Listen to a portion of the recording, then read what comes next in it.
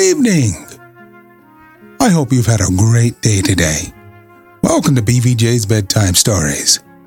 I'm Big Voice Jay, and this is a show where we get you ready for a good night's sleep with public domain short stories just for you. Links to all the stories can be found at the show notes at bedtimewithbvj.com. And if you'd like to support the show, there's a Buy Me a Coffee link on every page and post. Tonight we continue our story, The Gold Bug, by Edgar Allan Poe. But proceed, I am all impatience. Well, you have heard, of course, the many stories current, the 1,000 vague rumors afloat about money buried somewhere upon the Atlantic coast by Kidd and his associates. These rumors must have had some foundation in fact, and that the rumors have existed so long and so continuous could have resulted, it appeared to me, only from the circumstance of the buried treasures still remaining entombed. Had Kidd concealed his plunder for a time and afterwards reclaimed it, the rumors would scarcely have reached us in their present unvarying form. You will observe that the stories told are all about money seekers, not about money finders. Had the pirate recovered his money, then the affair would have dropped. It seemed to me that some accident, say the loss of a memorandum indicating its locality, had deprived him of the means of recovering it, and that this accident had become known to his followers, who otherwise might never have heard that the treasure had been concealed at all, and who, busying themselves in vain, because unguided attempts to regain it had given first birth, and then universal currency, to the reports which are now so common. Have you ever heard of any important treasure being unearthed along the coast? Never. But that Kidd's accumulations were immense is well known. I took it for granted, therefore, that the earth still held them, and you will scarcely be surprised when I tell you that I felt a hope, nearly amounting to certainty, that the parchment so strangely found involved a lost record of the place of deposit. But how did you proceed? I held the vellum again to the fire after increasing the heat, but nothing appeared. I now thought it possible that the coating of dirt might have something to do with the failure, so I carefully rinsed the parchment by pouring warm water over it, and having done this, I placed it in a tin pan, with the skull downward, and put the pan upon a furnace of lighted charcoal. In a few minutes, the pan having become thoroughly heated, I removed the slip and, to my inexpressible joy, found it spotted in several places with what appeared to be figures arranged in lines. Again I placed it in the pan and suffered it to remain another minute. Upon taking it off, the whole was just as you see it now. Here Legrand, having reheated the parchment, submitted it to my inspection. The characters were rudely traced in a red tint between the death's head and the goat. But, I said, returning him the slip, I am as much in the dark as ever. Were all the jewels of Golconda awaiting me upon my solution of this enigma, I am quite sure that I should be unable to earn them. And yet, said Legrand, the solution is by no means so difficult as you might be led to imagine from the first hasty inspection of the characters. These characters, as anyone might readily guess, from a cipher, that is to say, they convey a meaning, but then from what is known of Kidd, I could not suppose him capable of constructing any of the more abstruse cryptographs. I made up my mind at once that this was of a simple species, such, however, as would appear, to the crude intellect of the sailor, absolutely insoluble without the key. And you really solved it. Readily, I have solved others of an abstruseness 10,000 times greater. Circumstances and a certain bias of mind have led me to take interest in such riddles, and it may well be doubted whether human ingenuity can construct an enigma of the kind which human ingenuity may not, by proper application, resolve. In fact, having once established connected and legible characters, I scarcely gave a thought to the mere difficulty of keeping their import. In the present case, indeed in all cases of secret writing, the first question regards the language of the cipher, For the principles of solution, so far especially as the more simple ciphers are concerned, depend upon and are varied by the genius of the particular idiom. In general, there is no alternative but experiment, directed by probabilities, of every tongue known to him who attempts a solution, until the true one be attained. But with the cipher now before us, all difficulty was removed by the signature. The pun upon the word kid is appreciable in no other language than English. But for this consideration, I should have begun my attempts with the Spanish and French, as the tongues in which a secret of this kind most naturally would have been written by a pirate of the Spanish Main. As it was, I assumed the cryptograph to be English. You observe there are no divisions between the words. Had there been divisions, the task would have been comparatively easy. In such cases, I would have commenced with the collation and analysis of the shorter words, and had a word of a single letter occurred, as is most likely, A or I, for example, I should have considered the solution as assured.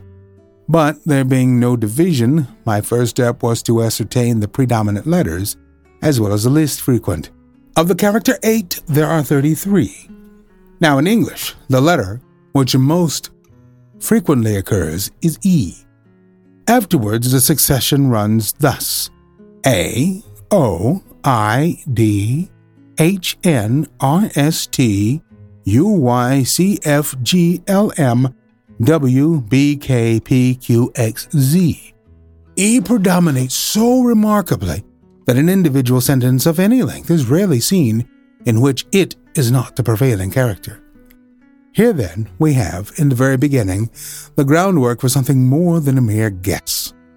The general use which may be made of the table is obvious, but in this particular cipher, we shall only very partially require its aid. As our predominant character is 8, we will commence by assuming it as the E of the natural alphabet. To verify the supposition, let us observe if the 8 is seen often in couples, for E is doubled with great frequency in English, in such words as meet, fleet, speed, seen, bean, agree, etc. In the present instance, we see it doubled no less than 5 times, although the cryptograph is brief. Let us assume 8 then as E. Now, of all words in the language, the is most usual. Let us see, therefore, whether there are not repetitions of any 3 characters in the same order of collocation, the last of them being 8. If we discover repetitions of such letters so arranged, they will most probably represent the word the. Upon inspection, we find no less than 7 such arrangements, the characters being semicolon 4, 8. We may therefore assume that semicolon represents T, 4 represents H, and 8 represents E, the last being now well confirmed. Thus, a great step has been taken. But having established a single word, we are enabled to establish a vastly important point, that is to say, several commencements and terminations of other words. Let us refer, for example, to the last instance but one in which the combination semicolon 4-8 occurs, not far from the end of the cipher. We know that the semicolon immediately ensuing is the commencement of a word, and of the 6 characters succeeding this they, we are cognizant of no less than 5. Let us set these characters down thus, by the letters we know them to represent, leaving a space for the unknown. T space EETH. Here we are enabled at once to discard the TH as forming no portion of the word commencing with the first T, since, by experiment of the entire alphabet for a letter adapted to the vacancy, we perceive that no word can be formed of which this TH can be a part. We are thus narrowed into T space EE, and going through the alphabet if necessary as before, we arrive at the word tree as the sole possible reading. We thus gain another letter R represented by parenthesis with the words, the tree, in juxtaposition. Looking beyond these words for a short distance, we again see the combination semicolon 48 and employ it by way of termination to what immediately precedes. We have thus this arrangement: the tree, semicolon 4, parentheses 4 plus 734 space the, or substituting the natural letters where known, it reads thus: the tree THR plus 73H space the. Now, if in place of the unknown characters we leave blank spaces or substitute dots, we read this: the space tree space THR ... H space the, when the word through makes itself evident at once. But this discovery gives us 3 new letters, O, U, and G, represented by plus, question mark, and 3. Looking now narrowly through the cipher for combinations of known characters, we find not very far from the beginning this arrangement: 83 parentheses 88 or EGREE, which plainly is the conclusion of the word degree and gives us another letter, D, represented by exclamation point. 4 letters beyond the word degree, we perceive the combination semicolon 46 parentheses semicolon 88 period. Translating the known characters and representing the unknown by dots, as before, we read thus: TH.RTEE, an arrangement immediately suggested of the word 13, and again furnishing us with 2 new characters, I and N, represented by 6 and asterisk. Referring now to the beginning of the cryptograph, we find the combination 53 plus plus exclamation point. Translating as before, we obtain .GOOD, which assures us that the first letter is A and that the first 2 words are a good. It is now time that we arrange our key as far as discovered in a tabular form to avoid confusion. It will stand thus: 5 represents A, exclamation mark represents D, A represents E, 3 equals G, 4 equals H, 6 equals I, asterisk equals N, plus equals O, parenthesis equals R, semicolon equals T, question mark equals U. We have therefore no less than 11 of the most important letters represented, and it will be unnecessary to proceed with the details of the solution. I have said enough to convince you that ciphers of this nature are readily soluble, and to give you some insight into the rationale of their development. But be assured that the specimen before us appertains to the very simplest species of cryptograph. And now all remains to give you the full translation of the characters upon the parchment, as unriddled. Here it is: a good glass in the bishop's hostel in the Devil's Seat 49 degrees and 13 minutes northeast, and by north, main branch, 7th limb, east side shoot from the left eye of the Death's Head, a bee line from the tree through the shot 50 feet out. But, said I, the enigma still seems in as bad a condition as ever. How is it possible to extort a meaning from all this jargon about devil's seats, death's heads, and bishops' hostels?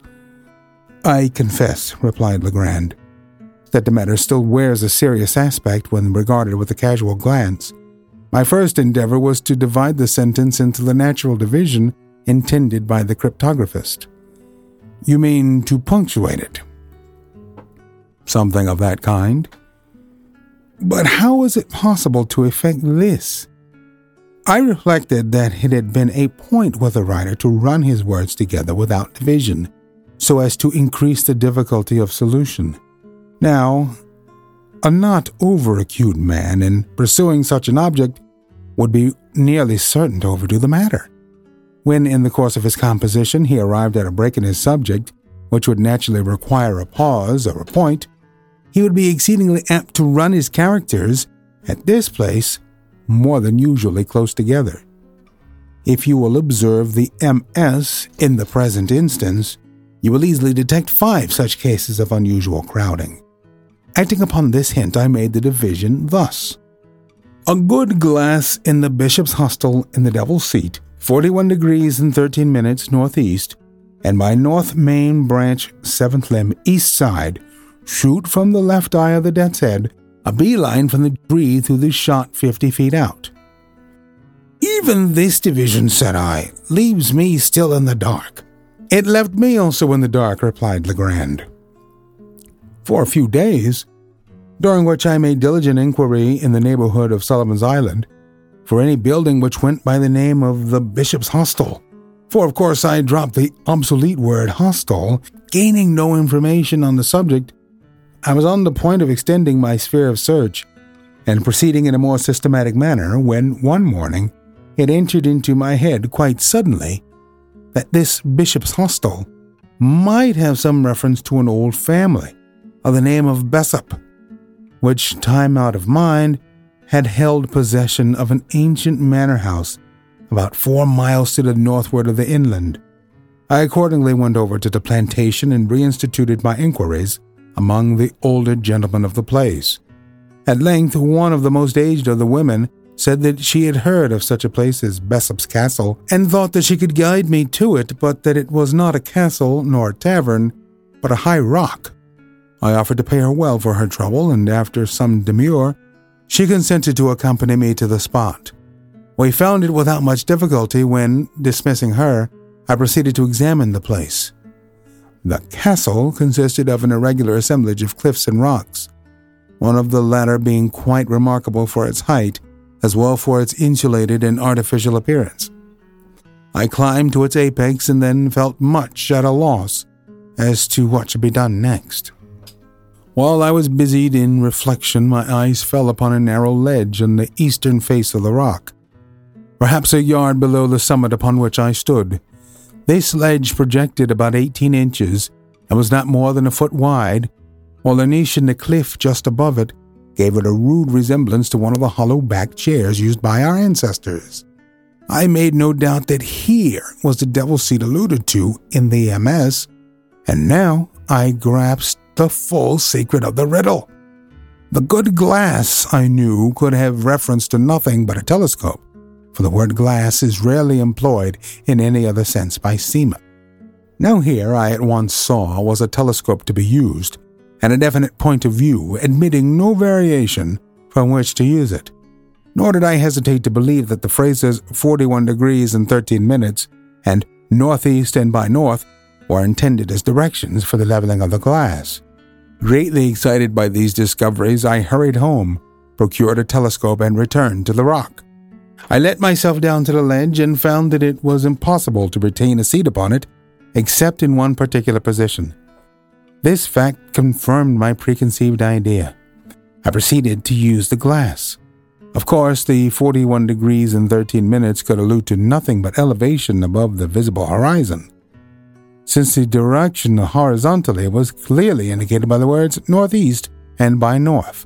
This latter direction I at once established by means of a pocket compass, then pointing the glass as nearly at an angle of 41 degrees of elevation as I could do it by guess, I moved it cautiously up or down until my attention was arrested by a circular rift or opening in the foliage of a large tree that overtopped its fellows in the distance. In the center of this rift I perceived a white spot, but could not at first distinguish what it was.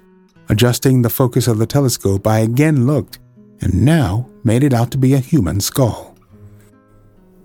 Upon this discovery, I was so sanguine as to consider the enigma solved, for the phrase main branch 7th limb east side could only refer to the position of the skull upon the tree, while shoot from the left eye of the Death's Head admitted also but of one interpretation in regards to a search for buried treasure. I perceived that the design was to drop a bullet from the left eye of the skull, and that a beeline, or in other words, a straight line, drawn from the nearest point of the trunk through the shot, or the spot where the bullet fell, and thence extended to a distance of 50 feet, would indicate a definite point, and beneath this point I thought it at least possible that a deposit of value lay concealed. All this, I said, is exceedingly clear, and, although ingenious, still simple and explicit. When you left the bishop's hostel, what then? Why, having carefully taken the bearings of the tree, I turned homeward. The instant that I left the Devil's Seat, however, the circular rift vanished, nor could I get a glimpse of it afterwards, turn as I would. What seems to me the chief ingenuity in this whole business is the fact, for a repeated experiment has convinced me it is a fact, that the circular opening in question is visible from no other attainable point of view than that afforded by the narrow ledge upon the face of the rock. In this expedition to the Bishop's Hotel, I had been attended by Jupiter, who had no doubt observed for some weeks past the abstraction of my demeanor, and took special care not to leave me alone. But on the next day, getting up very early, I contrived to give him the slip, and went into the hills in search of the tree. After much toil, I found it. When I came home at night, he proposed to give me a flogging. For the rest of the adventure, I believe you are as well acquainted as myself.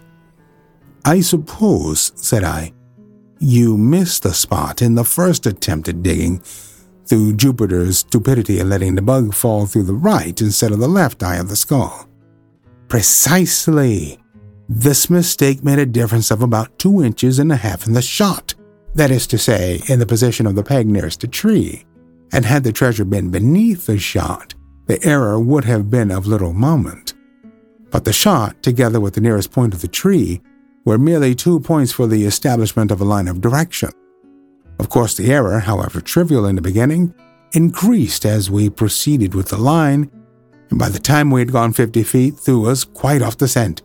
But for my deep-seated impressions, that treasure was here, somewhere, actually buried.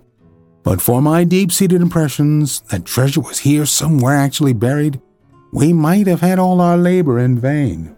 But your grandiloquence, and your conduct in swinging the beetle, how excessively odd! I was sure that you were mad, and why did you insist upon letting fall the bug instead of a bullet from the skull? Well, to be frank, I felt somewhat annoyed by your evident suspicions touching my sanity, and so resolved to punish you quietly, in my own way, by a little bit of sober mystification. For this reason I swung the beetle, and for this reason I let it fall from the tree. An observation of yours about its great weight suggested the latter idea. Yes, I perceive, and now there is only one point which puzzles me. What are we to make of the skeletons found in the hole? That is a question I am no more able to answer than yourself. There seems, however, only one plausible way of accounting for them, and yet it is dreadful to believe in such atrocity as my suggestion would imply. It is clear that Kidd, if Kidd indeed secreted this treasure, which I doubt not, it is clear that he must have had assistance in the labor. But this labor concluded, have thought it expedient to remove all participants in his secret. Perhaps a couple of blows with a mattock were sufficient, while his coadjustors were busy in the pit. Perhaps it required a dozen. Who shall tell? I want to remind you that we're always on the hunt for great stories like this one to feature on the show. And if you have any suggestions, please email me, bigvoicej@gmail.com. We've got a YouTube channel full of great stories from the show. Go to tiny.cc/BVJBedtime. Don't forget to leave us a review on Apple Podcasts. It helps to spread the word that we're putting people to sleep every single night. And if you'd like to support the show, there's a Buy Me a Coffee link on every page and post. Thank you so much for listening.